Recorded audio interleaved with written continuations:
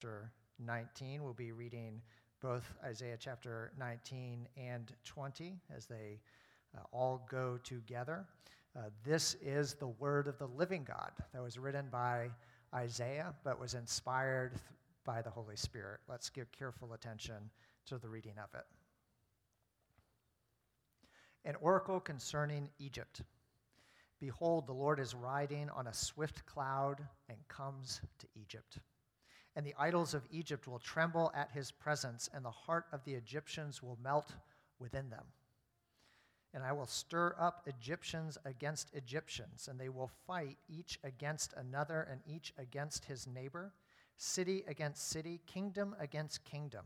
And the spirit of the Egyptians within them will be emptied out. And I will confound their counsel, and they will inquire of the idols and the sorcerers and the mediums and the necromancers, and I will give over the Egyptians into the hand of a hard master, and a fierce king will rule over them, declares the Lord God of hosts. And the waters of the sea will be dried up, and the river will be dry and parched, and its canals will become foul, and the branches of Egypt's Nile will diminish and dry up, reeds and rushes will rot away.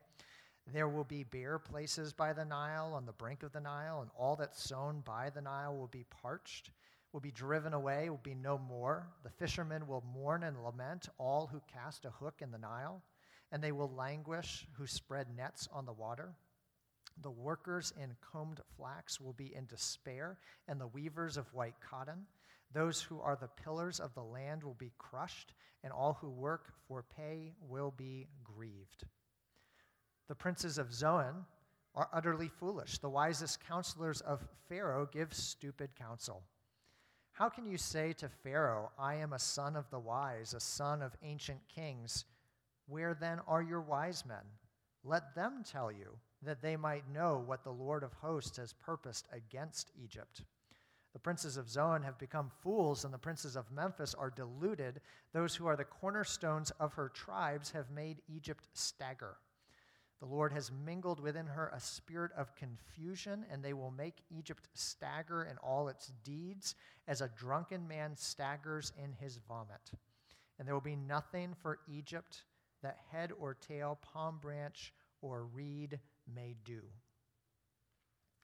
In that day, the Egyptians will be like women, and tremble with fear before the hand that the Lord of hosts shakes over them. And the land of Judah will become a terror to the Egyptians. Everyone to whom it is mentioned will fear because of the purpose that the Lord of hosts has purposed against them. In that day, there will be 5 cities in the land of Egypt that speak the language of Canaan and swear allegiance to the Lord of hosts. One of these will be called the city of destruction.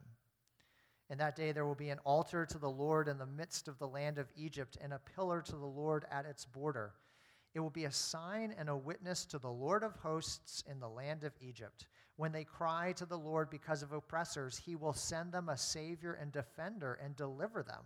And the Lord will make himself known to the Egyptians, and the Egyptians will know the Lord in that day, and worship with sacrifice and offering, and they will make vows to the Lord and perform them, and the Lord will strike Egypt, striking and healing, and they will return to the Lord, and he will listen to their pleas for mercy and heal them.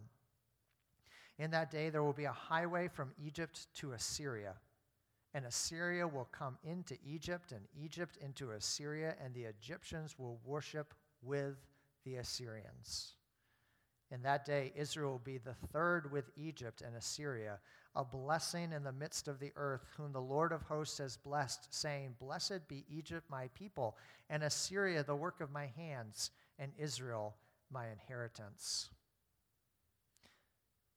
In the year that the commander-in-chief, who was sent by Sargon, the king of Assyria, came to Ashdod and fought against it and captured it, at that time the Lord spoke by Isaiah the son of Amoz, saying, Go, loose the sackcloth from your waist, and take off your sandals from your feet. And he did so, walking naked and barefoot. Then the Lord said, As my servant Isaiah has walked naked and barefoot for 3 years as a sign and a portent against Egypt and Cush, so shall the king of Assyria lead away the Egyptian captives and the Cushite exiles, both the young and the old, naked and barefoot, with buttocks uncovered, the nakedness of Egypt. Then they shall be dismayed and ashamed because of Cush their hope and of Egypt their boast. And the inhabitants of this coastland will say in that day, behold, this is what has happened to those in whom we hoped and to whom we fled for help to be delivered from the king of Assyria.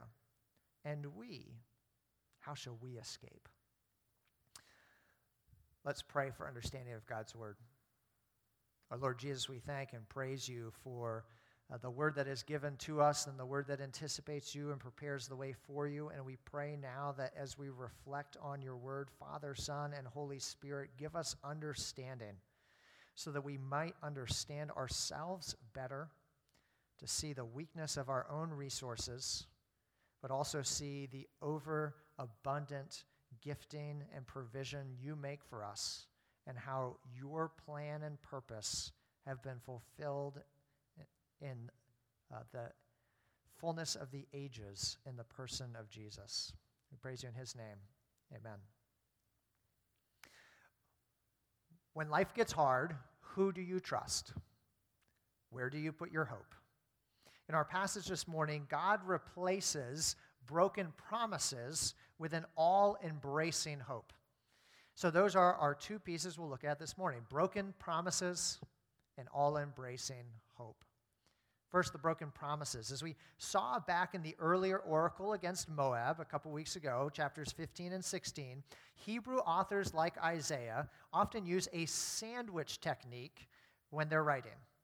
The big idea is in the middle of the passage, like the meat in the middle of your sandwich. But to enjoy the sandwich, you need the whole thing properly assembled, or else it's going to be a big mess, right? So Egypt's broken promises are the bread that makes the meat of this sandwich so much more delicious as we dive into this passage. So let's actually start at the end, because chapter 20 tells us when we are in the history of Israel and the story of Isaiah. Remember, Assyria is the superpower of the moment. They are ruthless, violent, greedy, cruel. And Judah's western neighbor, Philistia, of the Philistines, has rebelled from Assyrian control. Ashdod, the city in this passage, is the capital of Philistia. And they have an ally to the south, Egypt. As we said last week, the kingdom of Cush has just absorbed Egypt to forge a united African kingdom we might call New Egypt or Greater Egypt or United Egypt. And this will be the first of many times that New Egypt tries to broker an alliance with Judah, the people of Isaiah, against Assyria. So the question will be continually before Judah, should you trust them? Should you trust Egypt? And Isaiah is amazingly consistent. No alliances, no compromise, don't trust allies or armies or political power. Trust God alone. God gives Isaiah a vivid sign to make the point in the passage this morning. So starting with chapter 20, the passage makes the most sense if we actually flip verses 1 and 2, because that's actually probably how the events unrolled in time. We know that the city of Ashdod and the region of Philistia rebelled in the year 713 BC. And at that time, it looks like verse 2, the Lord tells Isaiah to walk naked and barefoot, something that he did, according to verse 3, for 3 years. Eventually, in verse 1, King Sargon's Assyrian commander defeats Ashdod in 711 BC. Now, at that point, verse 3 might be on the very day of Ashdod's defeat, so that the message has maximum psychological impact. The Lord prompts Isaiah to explain his bizarre behavior. Isaiah has been acting the part of a disgraced captive. He has been stripped of every possession, even sandals and coat. And he's been dressed like Assyrians would dress or undress their captives. Verse 4, with buttocks uncovered. It's so appropriate that we have nursery starting back this week, isn't it? Yes, the Bible just talked about butts. When I read this passage, I can hear minions from Despicable Me in my head saying, ha ha, ha, butts. The Bible just said butts.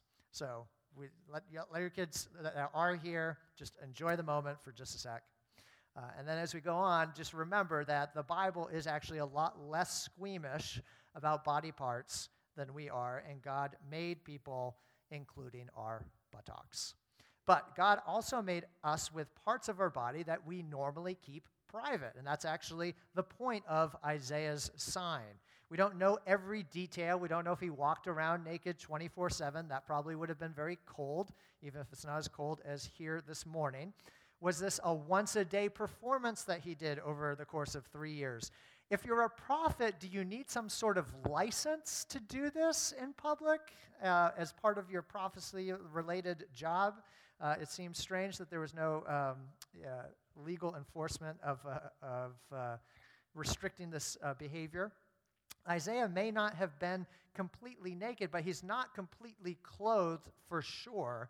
He may be wearing something like those horrible hospital gowns that they give you, where they don't close in the back, and so if you need to walk down the hall to use the restroom, you have to hold them closed unless you, like Isaiah, want to walk around with buttocks uncovered. But the thing is, Isaiah here isn't going for the laugh. Actually, it's the very opposite. The Assyrians treated their captives this way out of calculated psychological intimidation. They intentionally paraded their captives to publicly expose and shame them. It was a calculated exercise of power meant to batter defeated victims into submission and to intimidate any potentially unruly subjects. It's quite possible, even likely, that some of us have endured shows of unchecked power and weaponized shame. The use either of words or violence, emotional manipulation or physical force to intimidate, exploit, and to control. If you haven't experienced that personally, whether you know it or not, you probably know many people in your life who have. Sometimes such manipulation is happening right in front of our eyes, but abusers are often skilled at cloaking, excusing, and justifying their behaviors. And that's one of the sad lessons, if you've been following the news this past week, about the report published concerning the abuse committed by the late Ravi Zacharias. If you have been a victim and you have not spoken to somebody already, we'd love to help you as we've done for many others. But Isaiah takes the role of a victim and a captive to startle his neighbors so that they don't put themselves at risk of becoming a victim and a captive themselves. On the day that Ashdod fell, Isaiah stands up in public to explain why he's walked around for 3 years like a physically and emotionally battered captive. His fellow citizens might think they know what's coming, right? Isaiah's going to say, hey, I told you so. I knew Philistia was going to lose. Aren't you glad you listened to me? But that's not what he says, is it? The end of chapter 20, verses 3 to 6, Isaiah says his naked walkabout is a sign against not Philistia, but Egypt and Cush. Today, Ashdod. Tomorrow, the supposedly great African empire that Judah might be tempted to look to. Isaiah's behavior is a plea that his fellow citizens not place their trust in Egypt's weak promises. Egypt can't help Judah because Egypt won't even be able to help Egypt.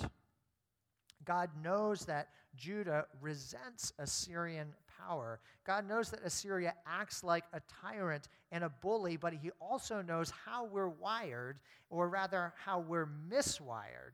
We are prone to run from the embrace of one danger into the arms of another equally dangerous situation. We are prone to seek shelter from an unhealthy situation in a new, different, but also unhealthy situation. All too often, we're guilty of one-directional fear. We're like horses with our blinders on. We see the scary thing right in front of us, but we're blind to the dangers that we're backing into. What fear quickly grips your imagination most often? And what's your reflex to that fear? Is it possible that your reflex to your fears are sending you straight into some other equally bad danger? Right? It's easier to get stabbed in the back than in the front. You die either way, right? You're more likely to fall off a cliff you don't see because you're walking backwards than the one you see right in front of you, right? But Isaiah doesn't want our heads turned by either Assyria or Egypt. Isaiah wants our heads turned by the new attractive option. He doesn't want them turned there any more than the old frightening option. So in chapter 19, God tries to expose Egypt's slick packaging and focus group tested advertising to their potential allies. And that's why God exposes the three great weaknesses of Egypt in the first half of chapter 19. Weakness number 1 is outlined in verses 1 through 4. Egypt's religion is not only false, but also useless. Egyptians are divided among themselves, and their religious leaders are powerless to overcome those divisions. Isaiah says that you can't make either a rational argument or a pragmatic argument for Egypt's religious faith.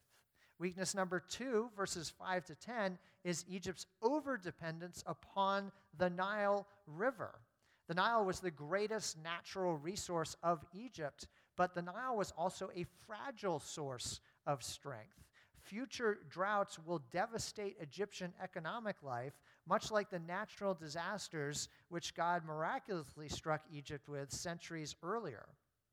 We've been reminded recently of how our own economy is surprisingly fragile when tested, that totters in the face of a global pandemic, or this past week's unusually harsh winter weather in so many parts of our nation. Individually, we each, like Egypt, trust in our own strength until our fragility is revealed by an injury or a diagnosis or a pink slip. Egypt's false wisdom in verses 11 to 15 is her third great weakness. They're an ancient, proud civilization. Egyptians celebrated their own wisdom.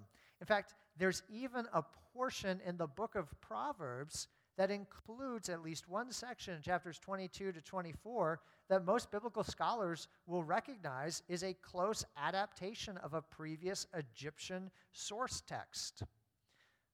That's not actually a problem if we know that all wisdom and truth comes from the Lord, and God's people recognize God's truth when they see it wherever they hear it.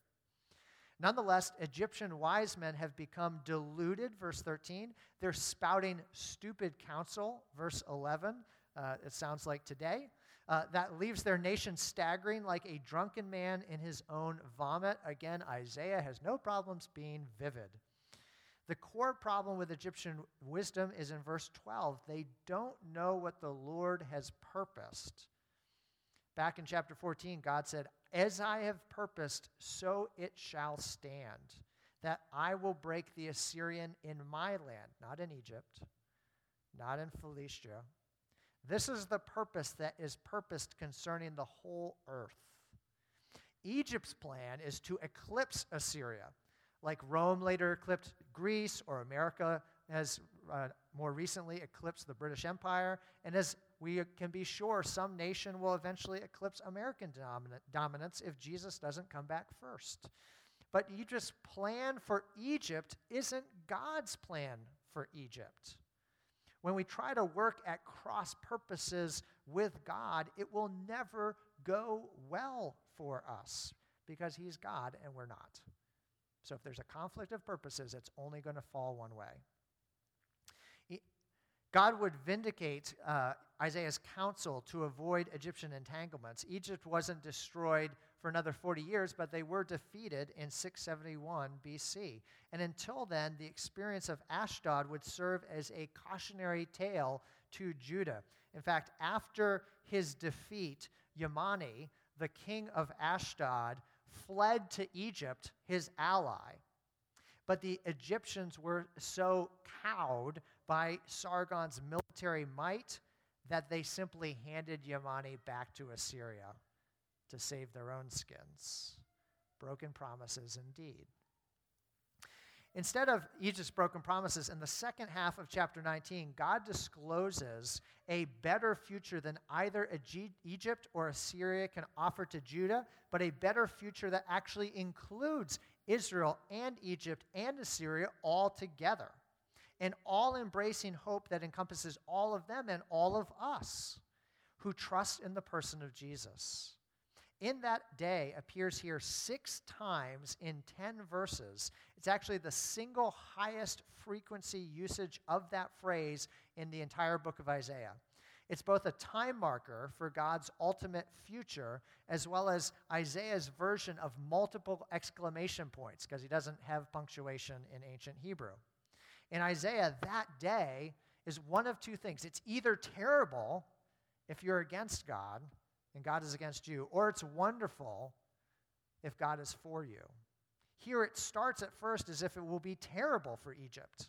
The first stanza, verses 16 and 17, Egypt's overconfident macho men are unmanned by the fear of the overwhelming power and purpose of God. But the second stanza on, starting with verse 18, reveals that fear is awe rather than terror. Pledges of allegiance to the God of Israel are heard in Hebrew throughout Egyptian cities, including the city of destruction, which is probably a reference to the city of the sun, Heliopolis. Even in the very city of the Egyptian sun god Re, once Egypt's highest deity, Yahweh of armies will be worshipped instead. There will be altars built in the midst of Egypt, like the altars that Abraham and Jacob built to the Lord in the promised land. A pillar will stand at the border between Egypt and Israel, just like the pillar that was built at the Jordan River as a memorial to the shared faith of the tribes that are on each side of the Jordan River. So also this new pillar will symbolize that both Egypt and Israel now share the same faith in Israel's God. Just as God answered Israel's cries for deliverance from their ancient Egyptian slave masters, so God will answer when Egypt cries out for a man to deliver them. And God will send them a Savior and defender, a new Moses. These images from Israel's past transposed into Egypt's future are meant to anticipate the central reality of God's purposes. Verse 21, Egypt will know the Lord. What is Judah doing, putting their hope and trust in Egypt when it's God's purpose to bring Egypt to himself? In the course of history, Egypt spent centuries as one of the most vibrant centers of Christianity. There's still one of the largest Christian churches in the Mideast and in North Africa in that country. About 1,000 years after Isaiah, the Christian Egyptian Cyril of Alexandria would write, "The remarkable things proclaimed long ago by the prophet have in these last times taken place. For today there is, in the words of the prophet, an altar to the Lord in Egypt. Indeed, there are so many altars," referring to churches, "in Egypt that they cannot be counted. For the inhabitants of Egypt have believed in our Lord Jesus Christ. Moreover, the prophet promises that the Lord will send them a Savior. Who is this man, if not the Christ? He is the divine Logos, the only begotten of God, who appeared in human form to save not only the Egyptians, but also the whole world," says Cyril, the Egyptian of Alexandria. But also the whole world. which is exactly the point of this divine superhighway. Instead of fortifications, there are throughways. Isaiah depicts a future world of peaceful coexistence between these once rival superpowers, Assyria and Egypt. And in this future, there's freedom of movement and open borders. This is not merely part of some political utopia, but a symbol of common worship and shared faith, a new unity of such robustness that ancient hostilities are at last resolved, and no one is jockeying any longer for power and for prestige. And Israel fulfills her destiny declared by God to her ancestor Abraham in Genesis 12, that I will bless you so that you will be a blessing, and in you all the families of the earth shall be blessed. Traditional arch enemies and oppressors become co-religionists and fellow believers as the gospel overrides our ancient, deep-seated hostilities through our mutual union in the person of Christ. This vision should humble those of us who might think that we're in God's in crowd. Israel is still included, but she's simply on equal footing with Egypt and Assyria. This vision should also encourage those of us who might think we're on God's naughty list, in his out crowd. Did he sound pleased with Egypt in the rest of this passage? Not at all. Does he approve of Assyria's bullying? We've seen already, and we'll see lots more, that he does not approve of it at all, and he will turn and punish them for the way they've treated others. For that matter, does Israel deserve his favor? No. If anything, they have misused and wasted their special access to God that he gave them, just as we, who are believers, often misuse and waste our special access. And that's why this glorious future relies on God's initiative and his grace, this future which we are now enjoying, which is why we study here the words of the ancient Hebrews, the words of Isaiah, why we sing praises to the God of Israel. He's the one that approaches us, and he changes our relationship with him. Verse 21, God will make himself known to the Egyptians. And that's when they then know him. Verse 25, God declares his blessing on Israel, and through Israel and on Egypt. God is the one who claims Egypt for his people and claims Assyria as the work of his hands and claims Israel as his inheritance. Only a relationship with God based on his initiative and his grace could do what this passage describes. Only God's grace and initiative could unite men and women across all other divisions and barriers. Because if it isn't by grace, then our relationship with God must depend upon something distinctive about us, whether it is a personal accomplishment or a personal characteristic. And whatever our relationship depends upon other than God's grace, there will be some other person who will not have that accomplishment or who will not have that personal characteristic. And so if you think of God that way and you relate to God that way, you will then, as a result, not extend grace to people who lack the accomplishments and the characteristics that you think put you on good footing with God.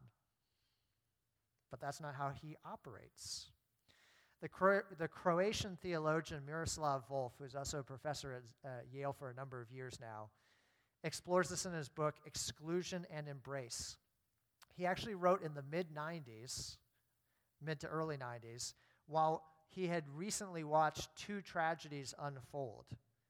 In the U.S., there had been protests and riots convulsing American cities after the then novel release of videotape footage of the arrest and beating of Rodney King. While at the same time, Volf's homeland, Yugoslavia, was fracturing into warring ethnic enclaves and civil war. And his book dwells on the power of the gospel to combine God's judgment and forgiveness. And Wolf uses the physical act of embrace, the physical act that so many of us long to enjoy with one another, the physical act of embrace as a tangible expression of forgiveness and reconciliation. And he was presenting his ideas at one conference, and someone challenged him and said, "So are you willing to embrace a Chetnik?" And Chetnik were the Serbian soldiers who were committing war atrocities against Wolf's own fellow Croatians. And Wolf answered honestly, "No. But I think that in the gospel I'm supposed to be able to." As hard as it was for him to imagine doing, he was convinced that that is the intended transforming power of Jesus and the gospel. For 2 millennia, we have seen the unique power of Jesus to transcend human divisions. And the Christian hope is a world made new where those united by faith in Jesus will dwell together in perfect harmony, enjoying one another, and even more gloriously enjoying the very presence of the God of Israel, Yahweh of armies, the triune God of Father, Son, and Holy Spirit, being brought into that perfect enjoyment of one another as Father, Son, and Spirit perfectly have enjoyed each other from before creation and in all eternity. In Jesus, God has revealed his purpose for all of history, that the Christ should suffer and on the third day rise from the dead, and that repentance and forgiveness of sin should be proclaimed in his name to all nations in fulfillment of the Scriptures. Jesus never deviated from God's plans, even though it meant that he would suffer psychological harassment and public humiliation. He would be publicly stripped bare by soldiers, to be exposed and tortured and hung naked on a cross. But he accepted that suffering for us, knowing, as Jesus said, that when I am lifted up from the earth, I will draw all nations to me. And in the midst of it, he prayed even for his tormentors, "Lord, forgive them, for they know not what they do." No matter how well-intentioned, anyone or anything that we put our trust and our hope in other than this God will disappoint, leaving us with empty handfuls of broken promises. But in Christ, God gives us an all-embracing hope, a hope robust enough to overcome our petty hatreds and our deep animosities, so that we might come to embrace our old enemies as new friends. Because the God who we had treated as our enemy has embraced us in Christ. Let us pray and give thanks. Our Lord and our God, we thank and praise you for this glorious passage. As we see your purposes unfold in history, it can be confusing. There's so much going on. There's so much for which our heart breaks. Even as our heart breaks for so much of what you disclose as your purposes unraveling in history. Father, we thank you and praise you that you reveal to us that behind all of it there is a plan and there is a purpose. If we don't even though we don't see how all of the pieces connect and all of the strands are woven together, we thank you that your purpose and plan is to embrace to yourself a people who do not deserve your grace, but upon whom you show your love undeservedly, upon whom you make yourself known. And we pray, Father, that those of us who know you, you would protect from putting our hope in other places. And those of us who have not yet been given this knowledge, that you would work by your Holy Spirit and give the gift of faith and the knowledge of you. We pray in Jesus' name. Amen.